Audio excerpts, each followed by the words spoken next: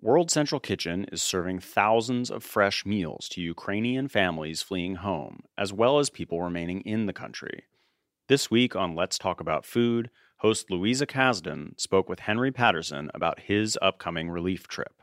So you're going to Poland, and I think you told me you're going to be there for at least 2 weeks. I'm going to Poland to help feed Ukrainian refugees. With Jose Andreas's World Central Kitchen, I decided that's what I wanted to do for my 70th birthday.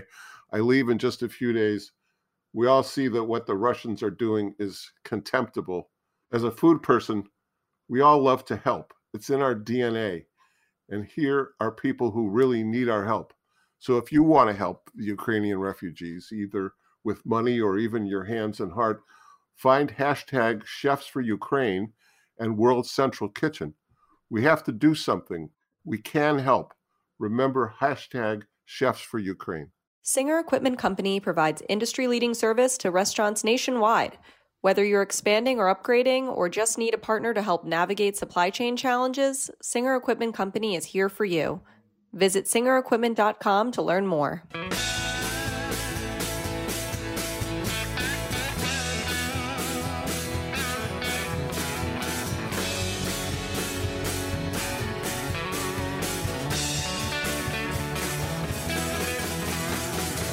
Hey, welcome to Beer Sessions Radio on Heritage Radio Network. It's Tuesday, March 22nd, 2022, and the theme of this show is Open That Bottle Night Cider Edition. Let's go around the room and introduce everyone. I'm Jimmy Carboni. I'm the host on Beer Sessions Radio.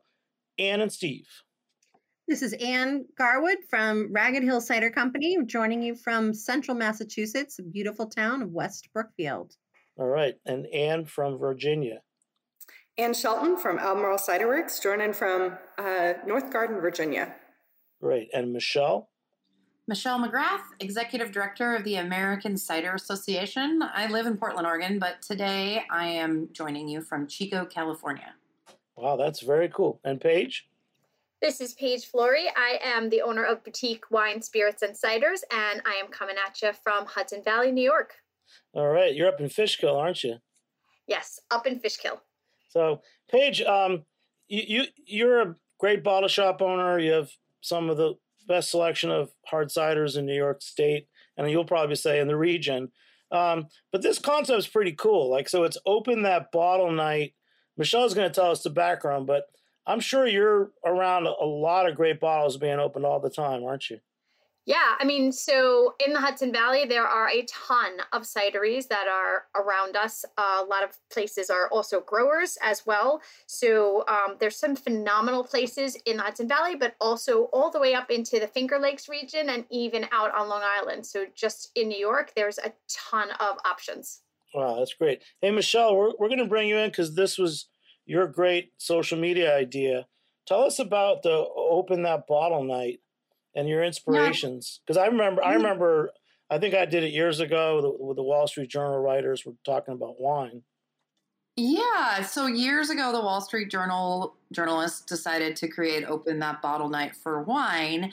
And we were just sort of brainstorming ways to engage the cider community on social media because we were looking for something fun to do and realized that a lot of us had been filling up our cellars during the pandemic and needed an excuse to crack those bottles and kind of celebrate the memories behind them. So we decided to launch Open That Cider Bottle. And I'm excited that we're going to do it every year because unlike wine, not all ciders keep super well. Some do. And I hope some of the makers talk about the differences today. But a lot of ciders are meant to be enjoyed within a couple of years, and so the deep cellaring is maybe not as good. So let's celebrate the cider while we've got it. Let's live in the present. That's how I like to think of cider bottles. Let's live in the present.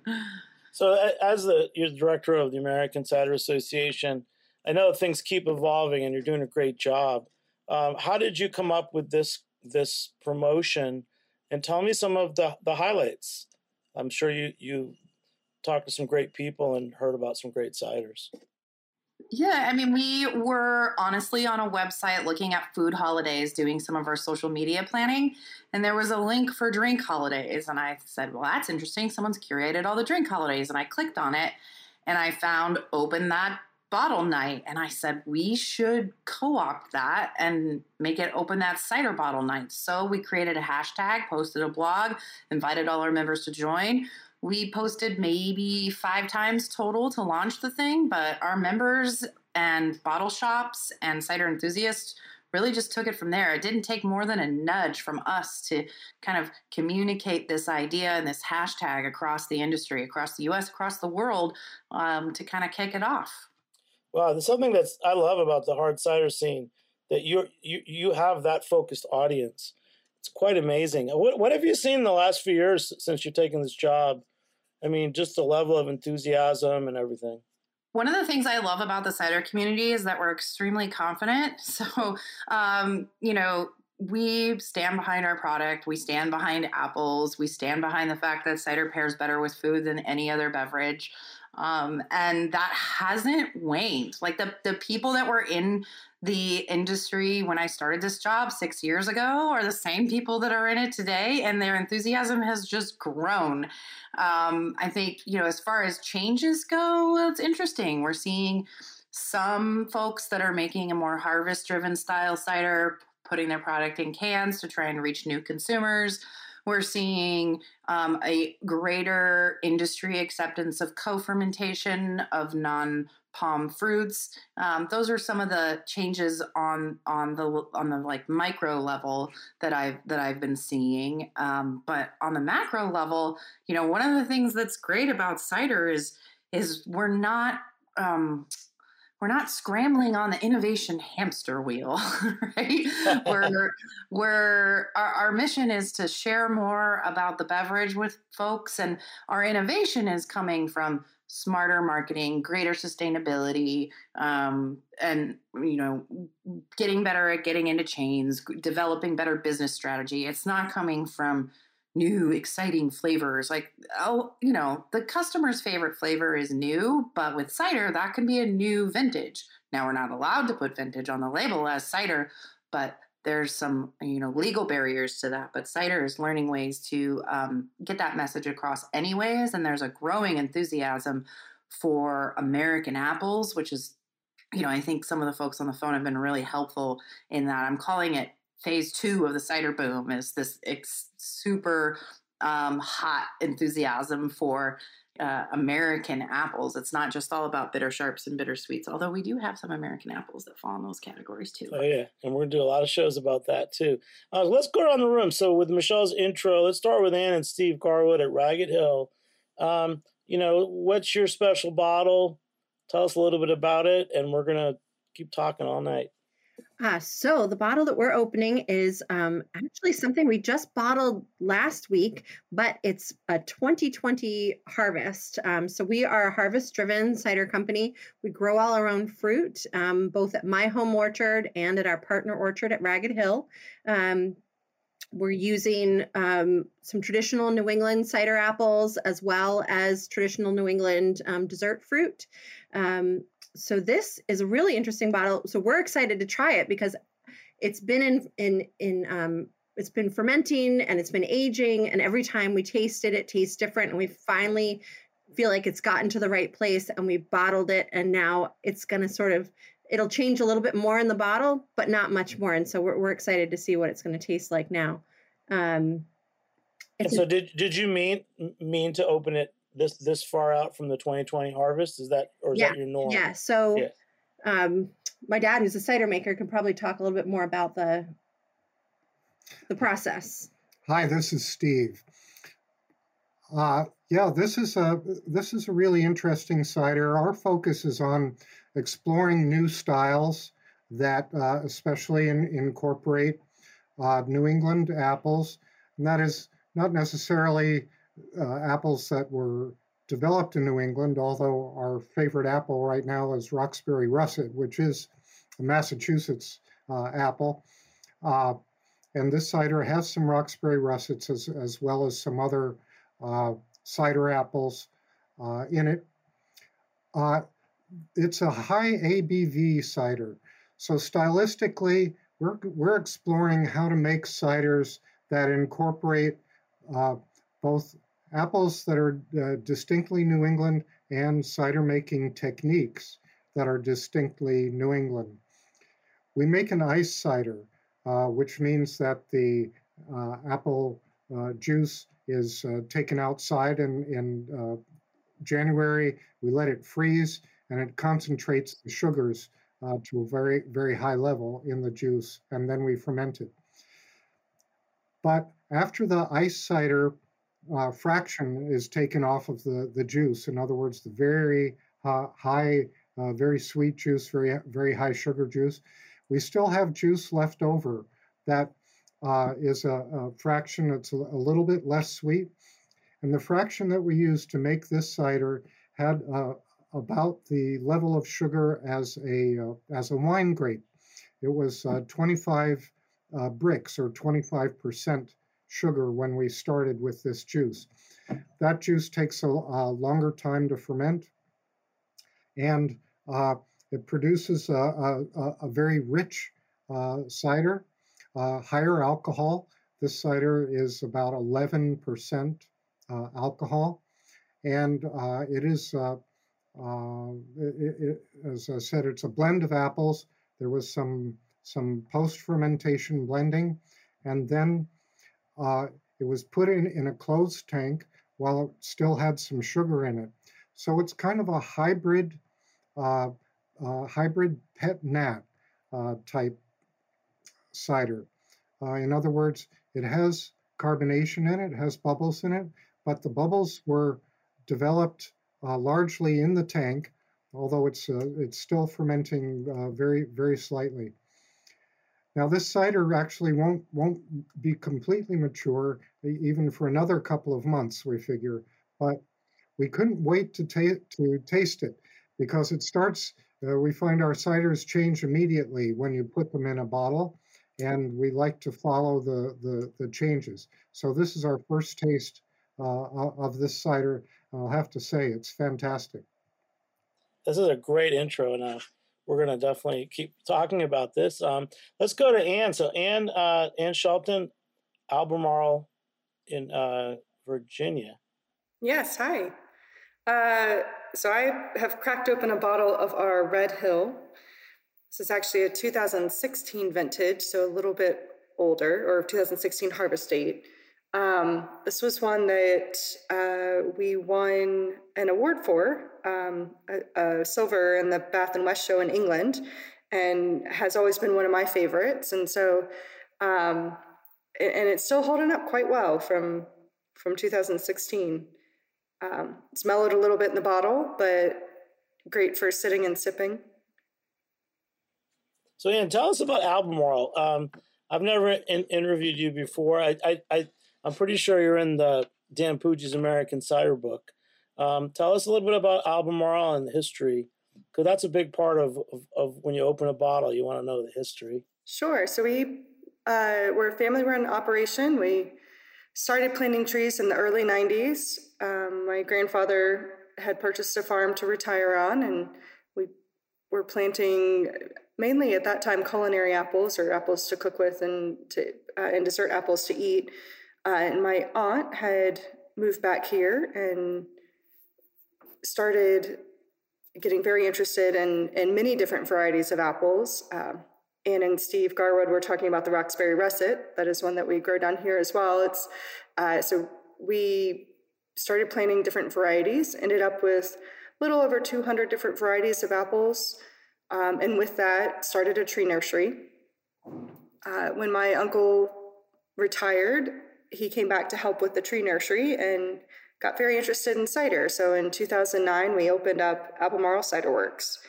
A lot of what we do is very varietal focused. So with all the different varieties of apples, we're able to really focus on single varietals, which is a little different, although I think it's becoming more common in the United States cider world. And yeah, we've been open now for 13 years. Enjoying every minute of it. That's great. And why did you pick this bottle, the Red Hill 2016 Harvest? Sure. Red Hill, this particular cider has always been one of my favorites. When we first bottled it, I remember telling Chuck, like, this is one of the best ones we've ever done. And so, which is why it was one of the two that he took over to England when he and my aunt made a visit and to put in the competition there. It's a blend of bittersweet varieties, so it's got a little bit of tannin to it, but it also has some Albemarle pippin and some wine sap, which add the acid. So it's a really well-balanced blend, and has just always been one of my favorites, and wanted to try what it tasted like now. No, that's great. It's so great to talk to you. We're going to have a lot to talk about tonight. Paige, what's your bottle? It's kind of fun to see what everybody's picked. Okay, so so as being a retailer and having over 300 ciders in my shop, I don't make it, so I got to pick something that somebody else made, and that was a ridiculously difficult decision. Because I really like cider, and there's a ton of really incredible cider makers that we have in the shop from New York, from around the United States, and from around the world.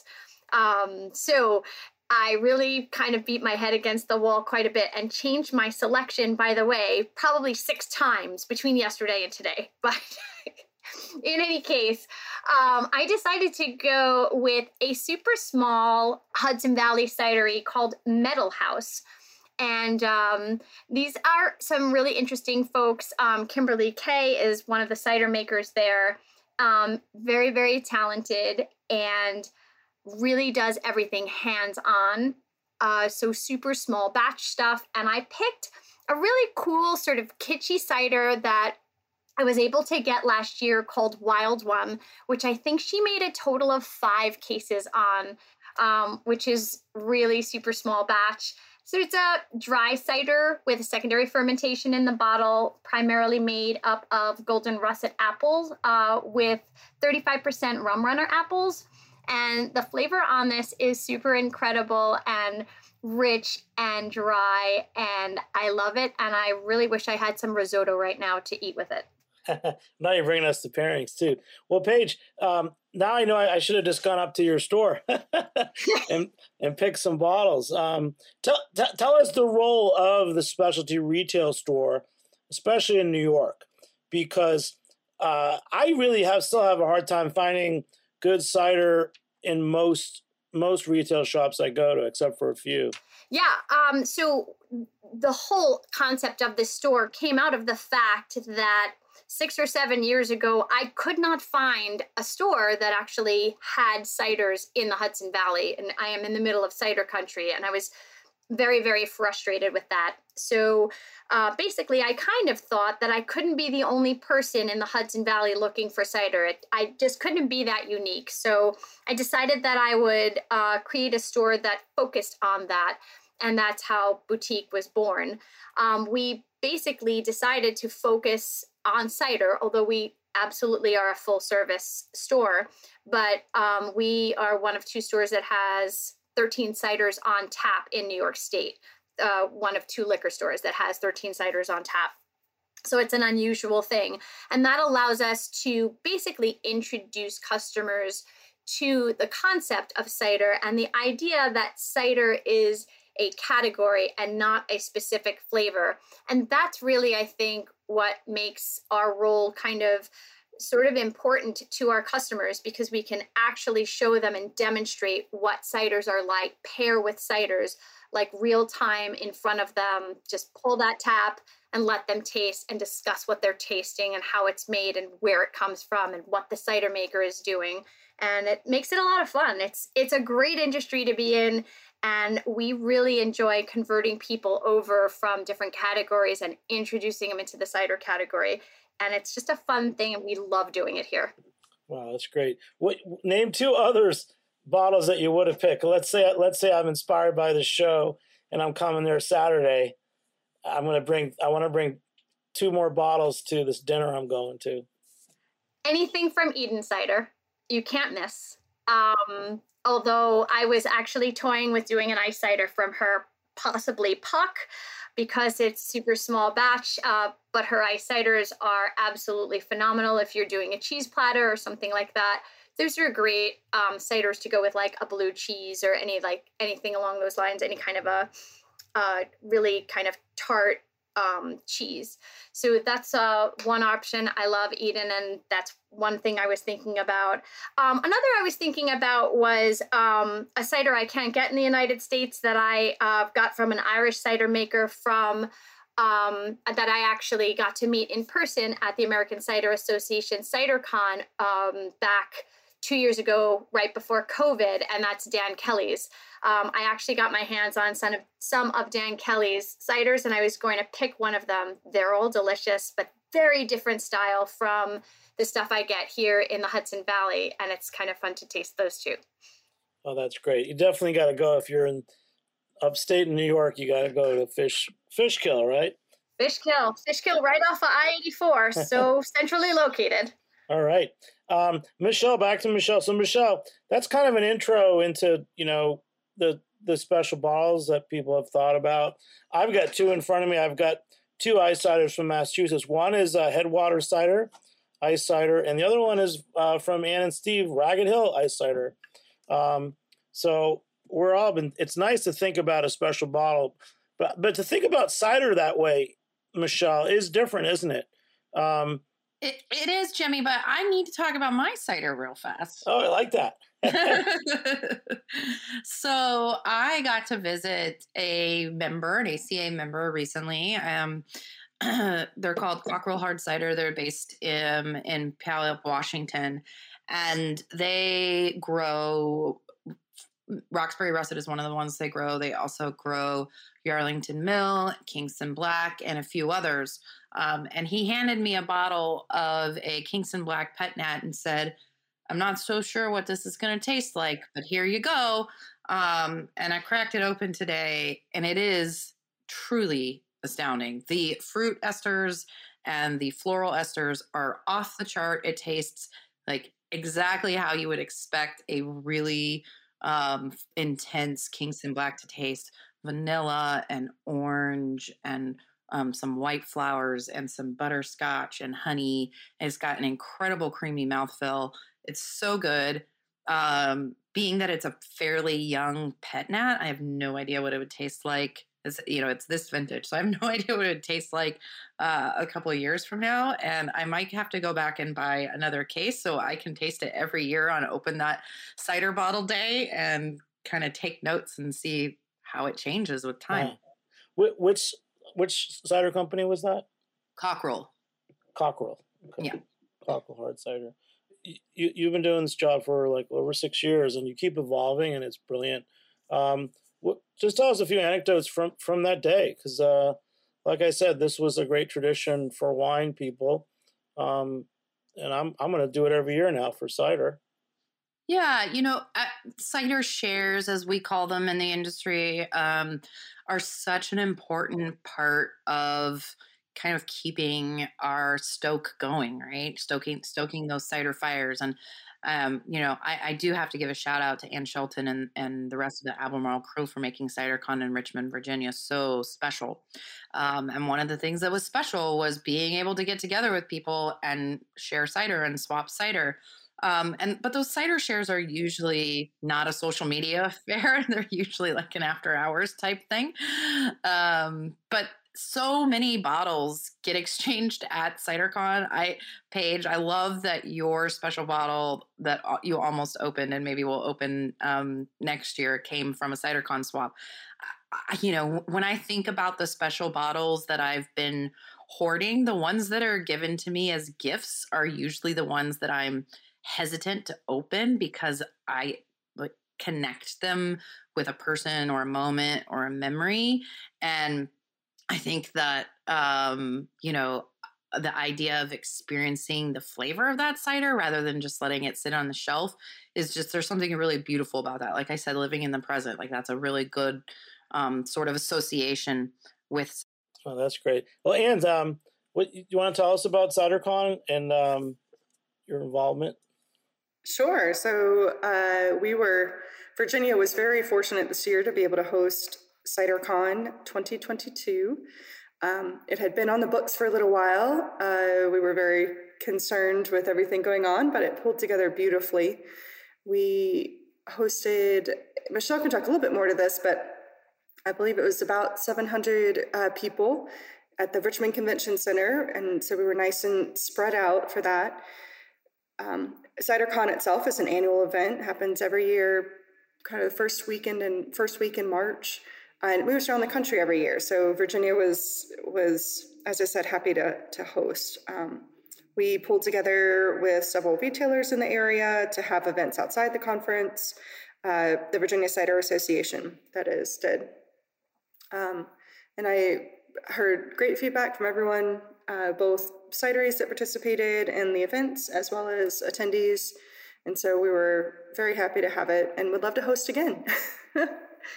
Oh, that's great. So with like cider as the vibe, you know, when I think about bottles, like open that bottle night with wine, it feels like you have to really think about picking one bottle and bringing it to someone's house for dinner. And with beer, it's the opposite. I feel like we've done a lot of bottle swaps where everyone brings a bottle and you're tasting all kinds of things. But it seems like Michelle mentioned this cider share as kind of like the ethos of this whole hard cider movement. Do you feel that that's part of it, Anne? I do. I think as a community, we're all collaborative and we're still small enough that we're all interested in what everyone else is doing and trying to celebrate what everyone else is doing. The diversity just in different styles, going, from ciders that are more sessionable, things that you would, drink more like a beer, multiple bottles in a sitting or cans, all the way up to, having that occasional bottle, the bottle to celebrate with, which is, I think, what part of this event is kind of looking at is those bottles that you kind of look at and you're like, oh, that's something to celebrate with. That's something that, I've been saving to try. It's something unique. It's something that I can't get anymore. And trying that out. And then hopefully, soon there'll be another CiderCon or a cider event, cider swap, or, getting in touch with cider friends to get cider from different areas to replenish your cellar. No, that's great. Yeah. And I almost think of it as like the rest of the year is leading up to cider Christmas, where we can all open our bottles. I mean, personally, I used it as an opportunity on the day of to go super experimental. My friend Darlene Hayes, who I know has been on the show before, she knows that I love quince. I've got this thing for quince. And so she had gifted me several bottles of fairly obscure harvest-driven quince cider. And I had been holding on to it and hadn't really had an opportunity to open it and enjoy it. And this was the perfect excuse. I got to open two of them and enjoy it. The other thing I loved is I hopped on, a virtual cider tasting with some cider enthusiasts. And there was somebody else drinking Puck, Paige from Eden, and I had almost opened Puck from Eden too. So there's the kind of like, oh, we wore the same dress to the party when you're you're both drinking the same special bottle, and then you can talk about what's made it special to you. So I don't know. There's kind of this like community ethos. There's also this like live for today, this live in the present. And then there are all these memories. I do have to say, I personally have a habit of drinking through my special bottles fairly quickly. And I also buy out special bottles. Like, I think for a while, every time I went to the 3 or 4 specialty bottle shops in Portland that I frequent, I was buying like a case of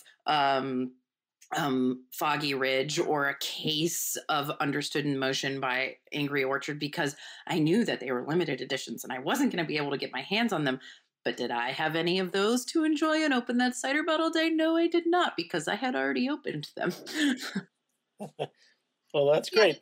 Yeah. Michelle, it's Paige. I was going to say, the thing about being in the industry and having these bottles is that I run across other people in the industry and I want to share like my Foggy Ridge. Like, I opened up Foggy Ridge with the head cider maker from Brooklyn Cider House. Like, that was just a fun time. And that's where I brought that bottle because I knew he would appreciate it and I wanted to share it. Like, you almost want to share that bottle because you know what's in there and you want other people to enjoy it, as opposed to hoard it for yourself. So I get that what I'd like to call the evaporation factor, which is just me sharing and drinking the bottles of cider. It's just a lot of fun, and the community is just so well integrated and so open and so welcoming that it's hard not to.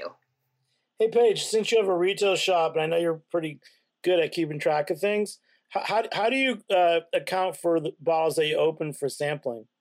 You mean as a retail shop? Well, Yeah. I mean, when I am opening stuff for sampling, I mean, I don't mind doing that, particularly for customers or even other like if a cider maker comes in my shop and there's something they're super interested in, I'm just going to open that bottle with them, like to let them try it. We get a lot of cider makers in here, so we do that often, but we do tons of tastings with customers as well. And it's just a cost of doing business. But once we get people to see what's in that bottle, they become customers, and that's just completely worth it. Like, allowing people to see what cider makers are doing, or what two expressions of the same apple from the same region done by two different cider makers can be like. You can't put a price on that, and it's just worth it so that people can understand how diverse and how expressive ciders can be. Yeah. Hey, let's go up to Steve and Ann. Steve, it's great hearing you talk about making your ciders. I feel like you either have a question or something you want to say based on this conversation.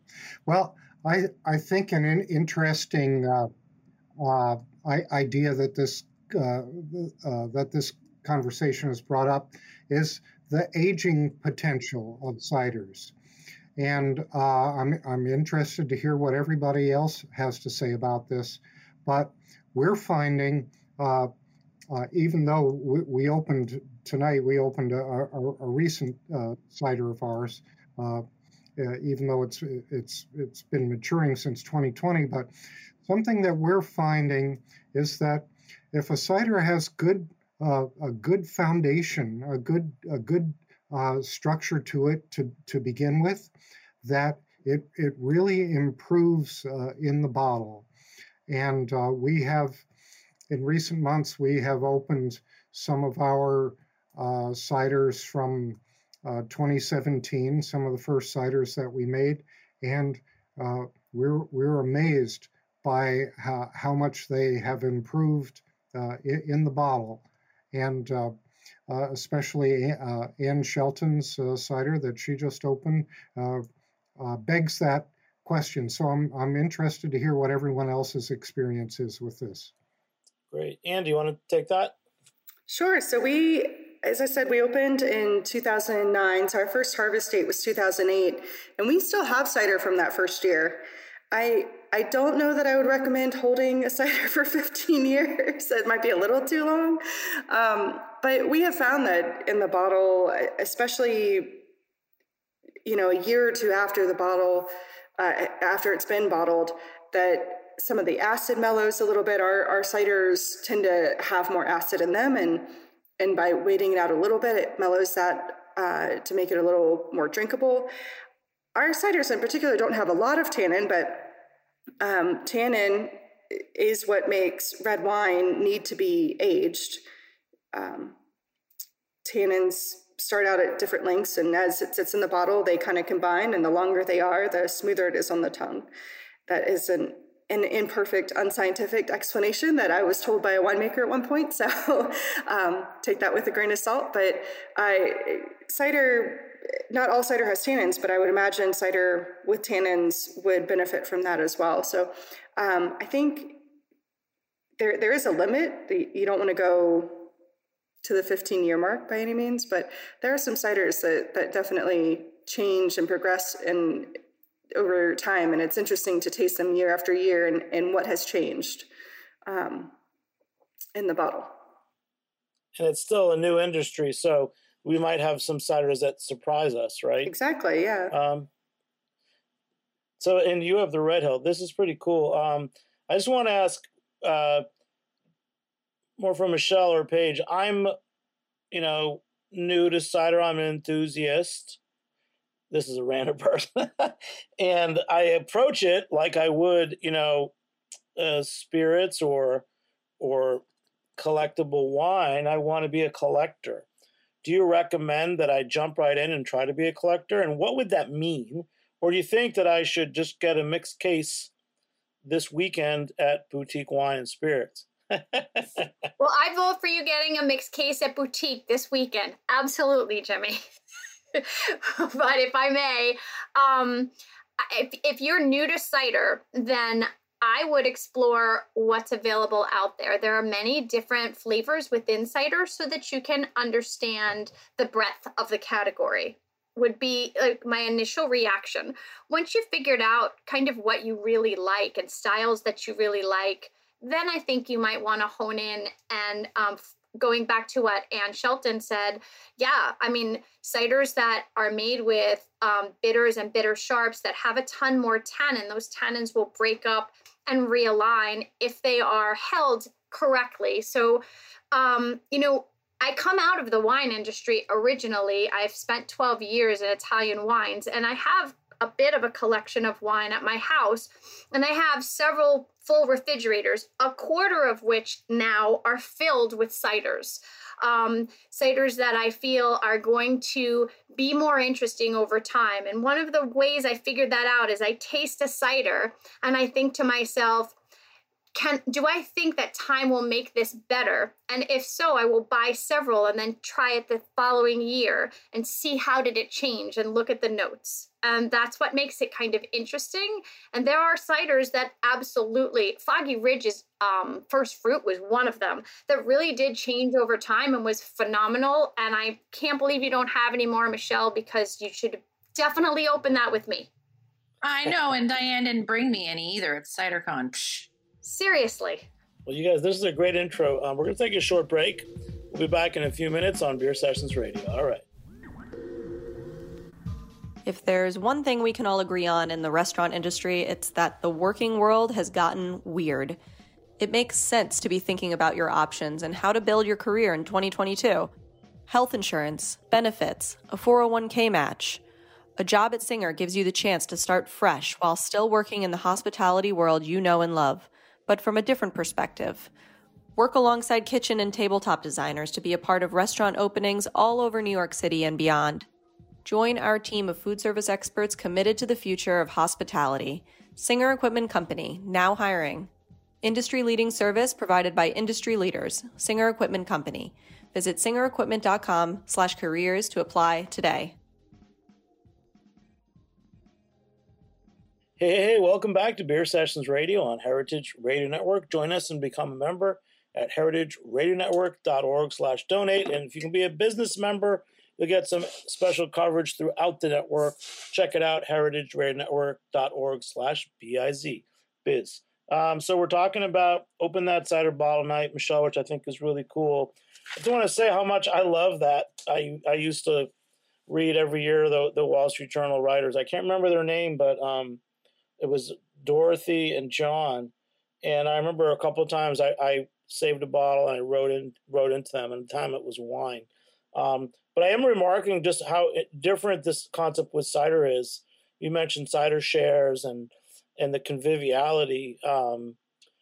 It's really cool. I guess if back to collectors, Ann and Steve, is there anyone, or can you picture anyone coming to you or considering collecting, your cider each year? Or do you have a particular cider that you might think would be good for that? I know you mentioned this wonderful Harvest cider. Yeah, so we, up until this point, we opened in 2017. We started selling our ciders commercially then, and we were really focused on getting our ciders out into the marketplace and producing ciders that are very, very friendly and easy to get into. And in the last couple of years, we've been making ciders out of this special cider fruit, and we've taken more time and more care with them, and we're just starting to release them this year. And so there are reserve ciders. And these are ciders that we really feel they have improved with age. We've been aging them in our cellars, and I think that for the next probably couple of years they'll continue to improve. And then Steve, you mentioned that you say that when you put your cider in a bottle, it stops. Tell us more as the cider maker, what's going on in that tank and how you're analyzing it. Help us understand. Sure. Well, actually, Ginny, I'm finding just the opposite. It doesn't stop when you put it in the bottle. It continues to change in the bottle. And as Ann was mentioning, if it has a foundation of structure, by which I mean some tannins, some acids, and it doesn't even have to have a lot of that. In other words, tannins are what makes cider and wine kind of have a bitter, astringent quality, and that quality mellows out. The acids and tannins mellow out into more fragrant qualities over time. But we're finding that a cider, even a cider that I would say has a fairly mild kind of tannin content to begin with, it still improves over time in the bottle. And it changes also in a very short time. So anyone who saw the movie Bottle Shock is acquainted with that term. But there is something about putting the cider in the bottle, which, to put a cider in a bottle, you've moved it through hoses and nozzles, and it splashes around inside the bottle as the bottle fills. And that does something to the cider. Maybe it might introduce some oxygen, or it might just make the molecules inside the bottle more energetic, and you get some immediate changes over the weeks following putting it in the bottle. And so I'd say probably after a month to 6 weeks, when you taste it, it's going to taste more or less the way it's going to taste for a while. The changes are going to really slow down, and it's going to settle into its fundamental character. But then from that point, the acids and the tannins are going to change the quality of the cider very slowly, so that after maybe a year or 2 or 3, it's going to improve in roundness and in the kinds of flavors that occur after a few seconds or a minute or so after you taste it, after it immediately hits your tongue. These mature flavors are going to come out as they linger in your mouth, and these are the qualities that are that you want to have in a mature cider or a mature wine. The deeper, darker, rounder kind of flavors. Steve, how did you get the cider bug? I mean, we've talked before, but I think everyone should hear this. Well, I started drinking cider way before I was supposed to, while I was still a teenager.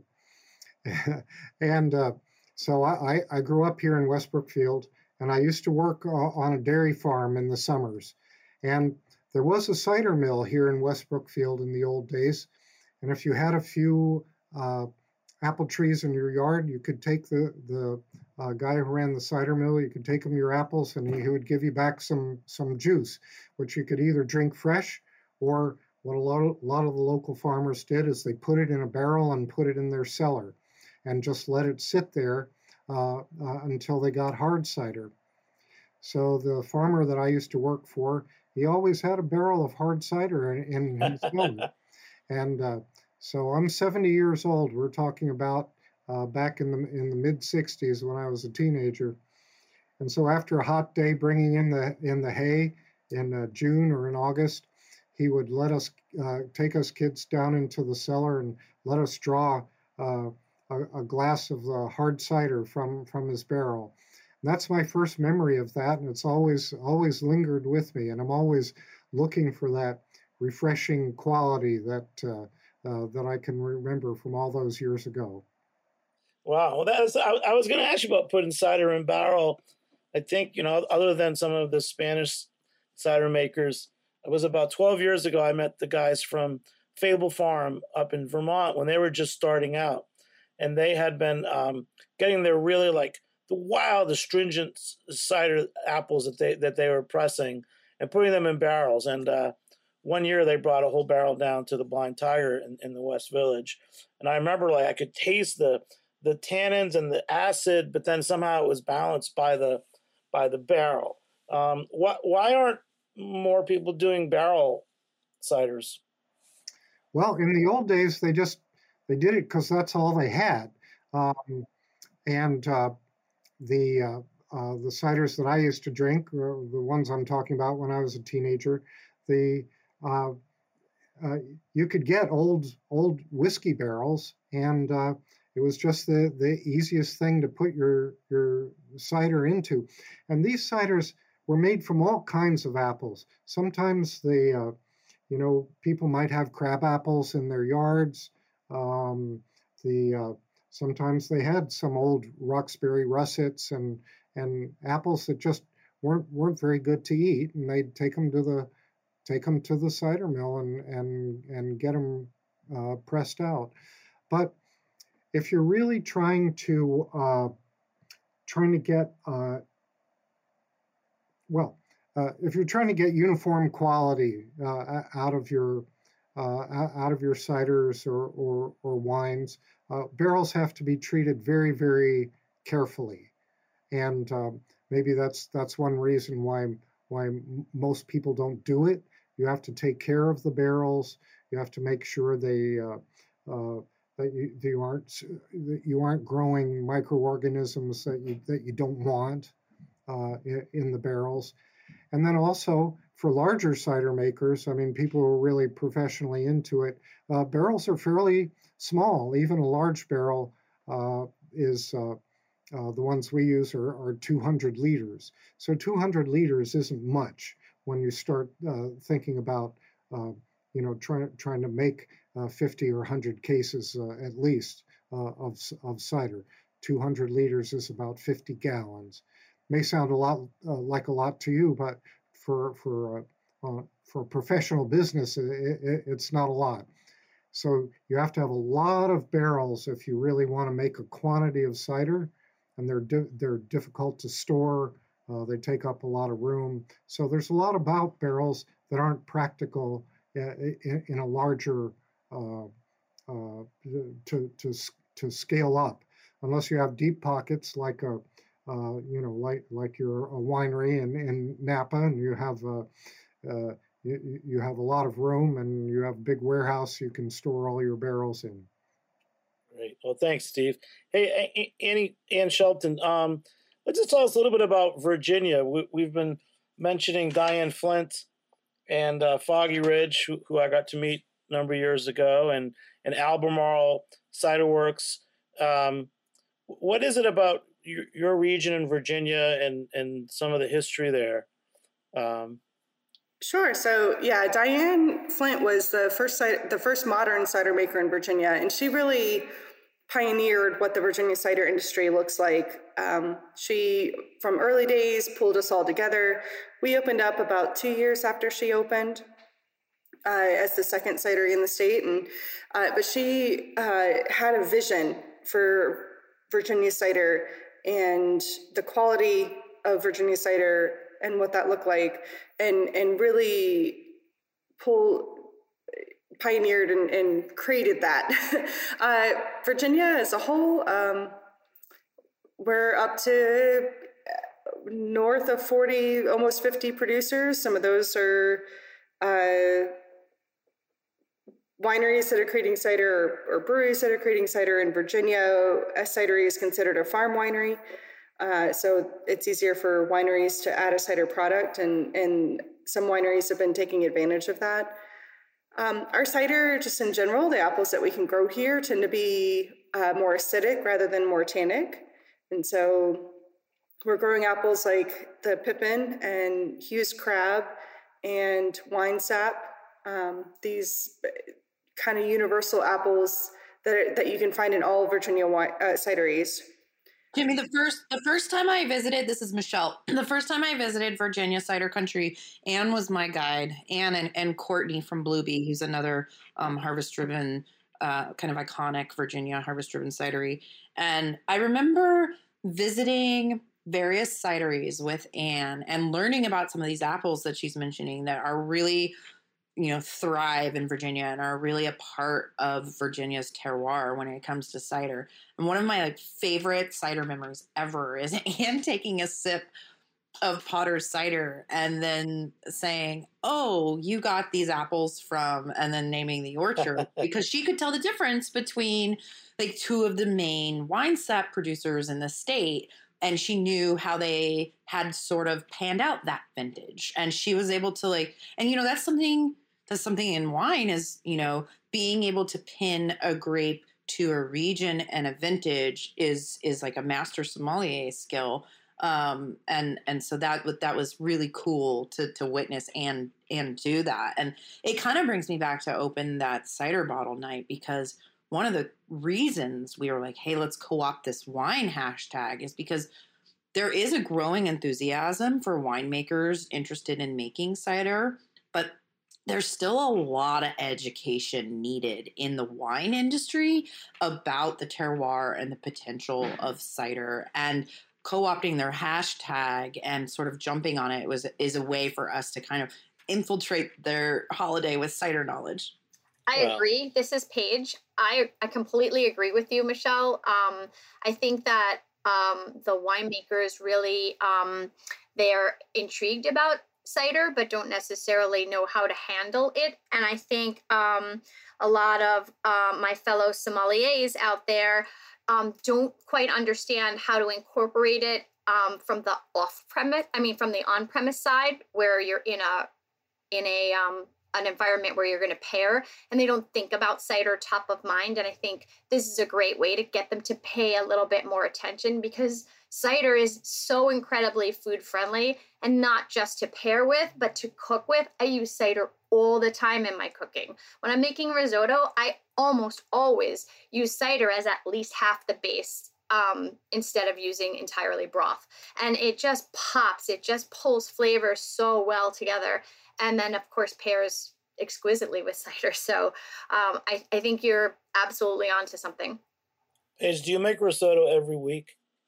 I make risotto with alarming regularity. I love risotto. It just goes with so much stuff. I love it. You mentioned it 3 times already. I'm hungry. So for you from Virginia, I actually think Bluebee, we tasted with you once on the show.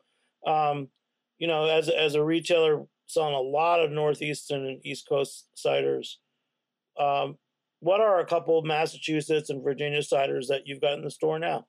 Oh, for me? We absolutely carry Bluebee. A lot of it is a question of what's accessible to me as a retailer, because the way the state works, I can't just get any cider that I want. So it has to actually be available within my state. So we definitely have stuff that goes up into the Northeast corridor, but they tend to be larger cider makers that actually are pushing their ciders down into New York State, like Artifact and Citizen, but also some smaller ones as well.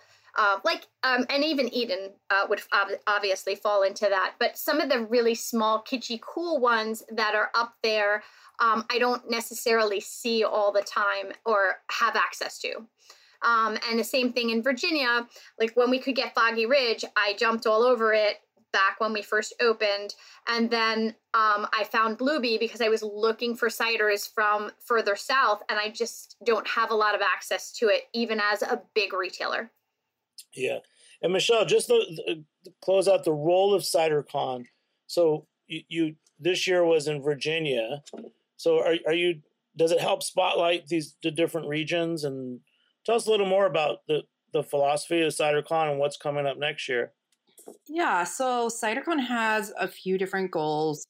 One is to bring the cider industry together. I was actually recording another cider podcast this morning, and there was Sam Fitz from Ancho talking with Colin Schilling from Washington State, and they were like old pals because they had hung out at CiderCon 2022 in Richmond, Virginia.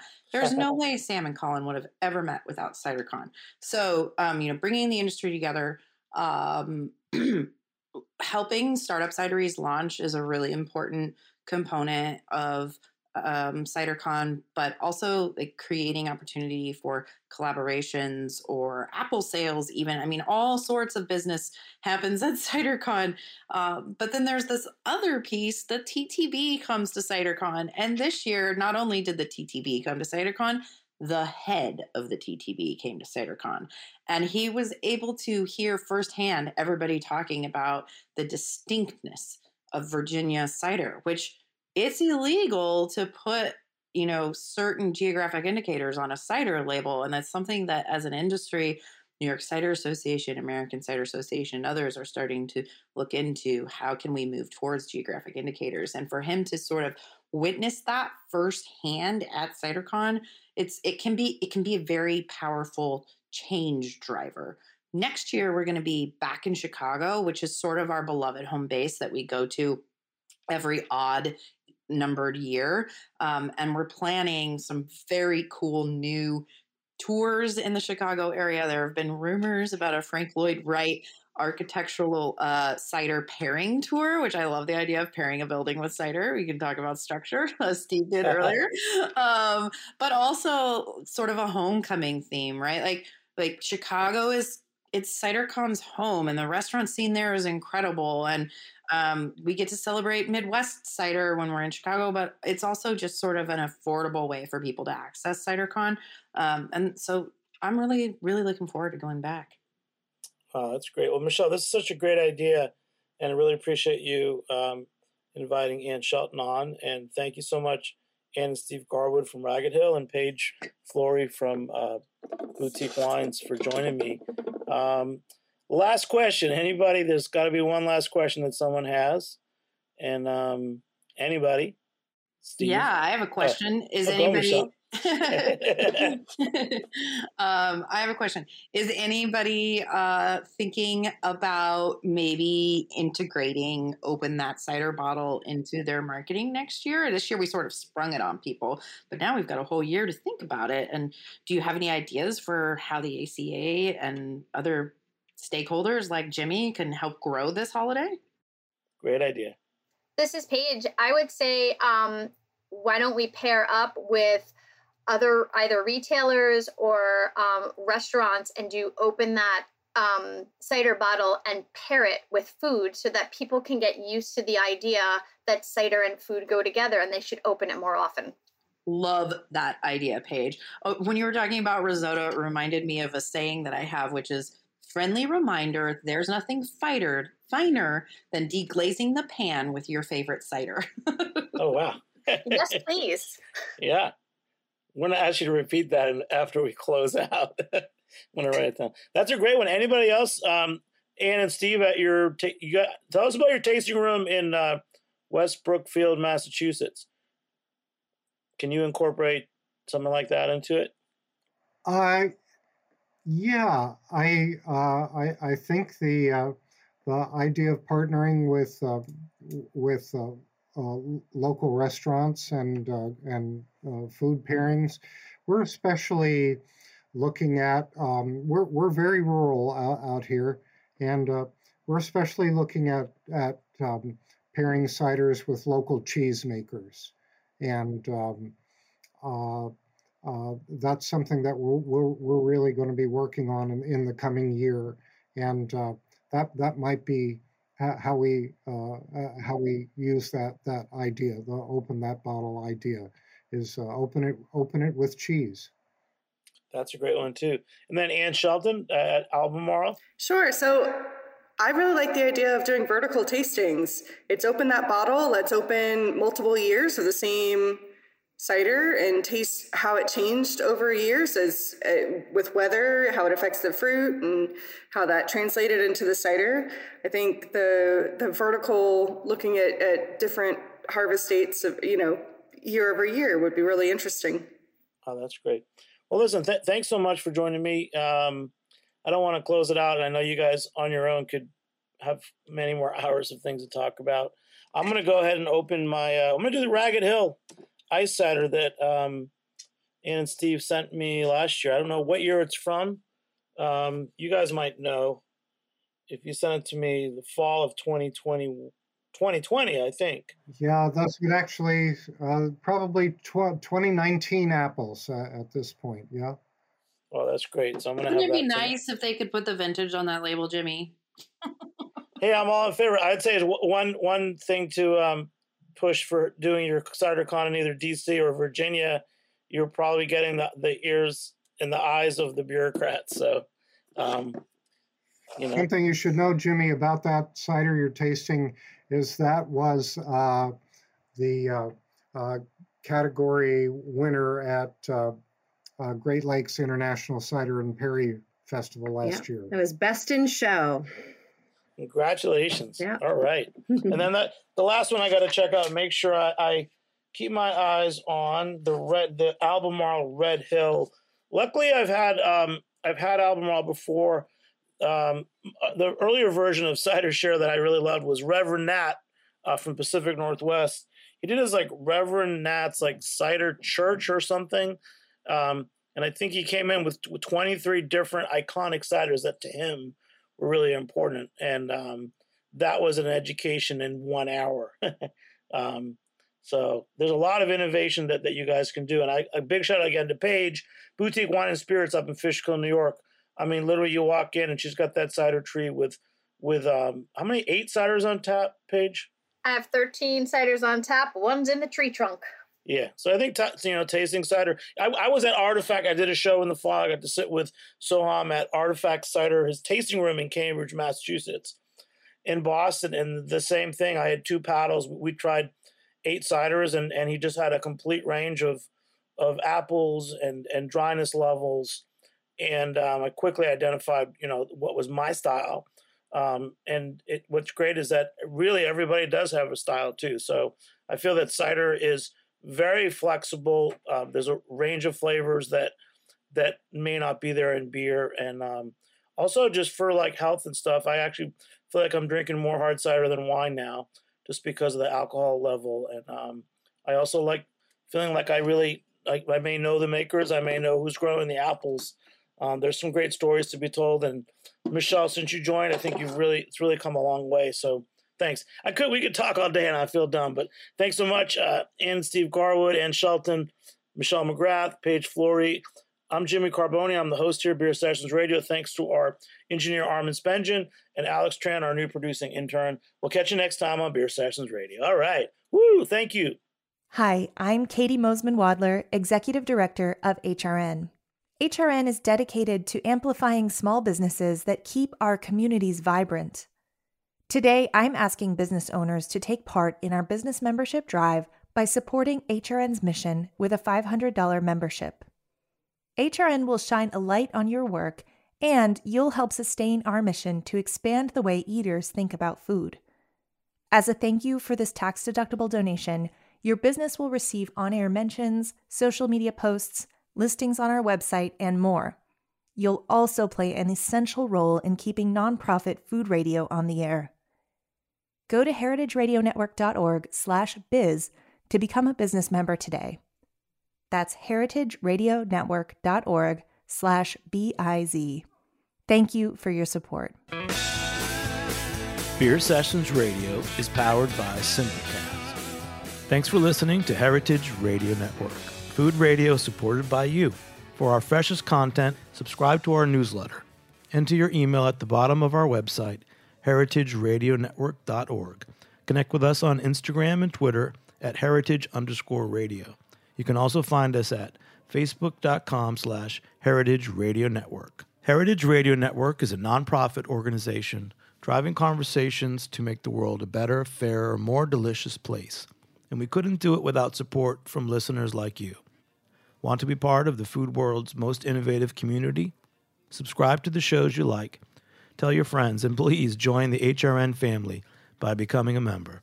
Just click on the beating heart at the top right of our homepage. Thanks for listening.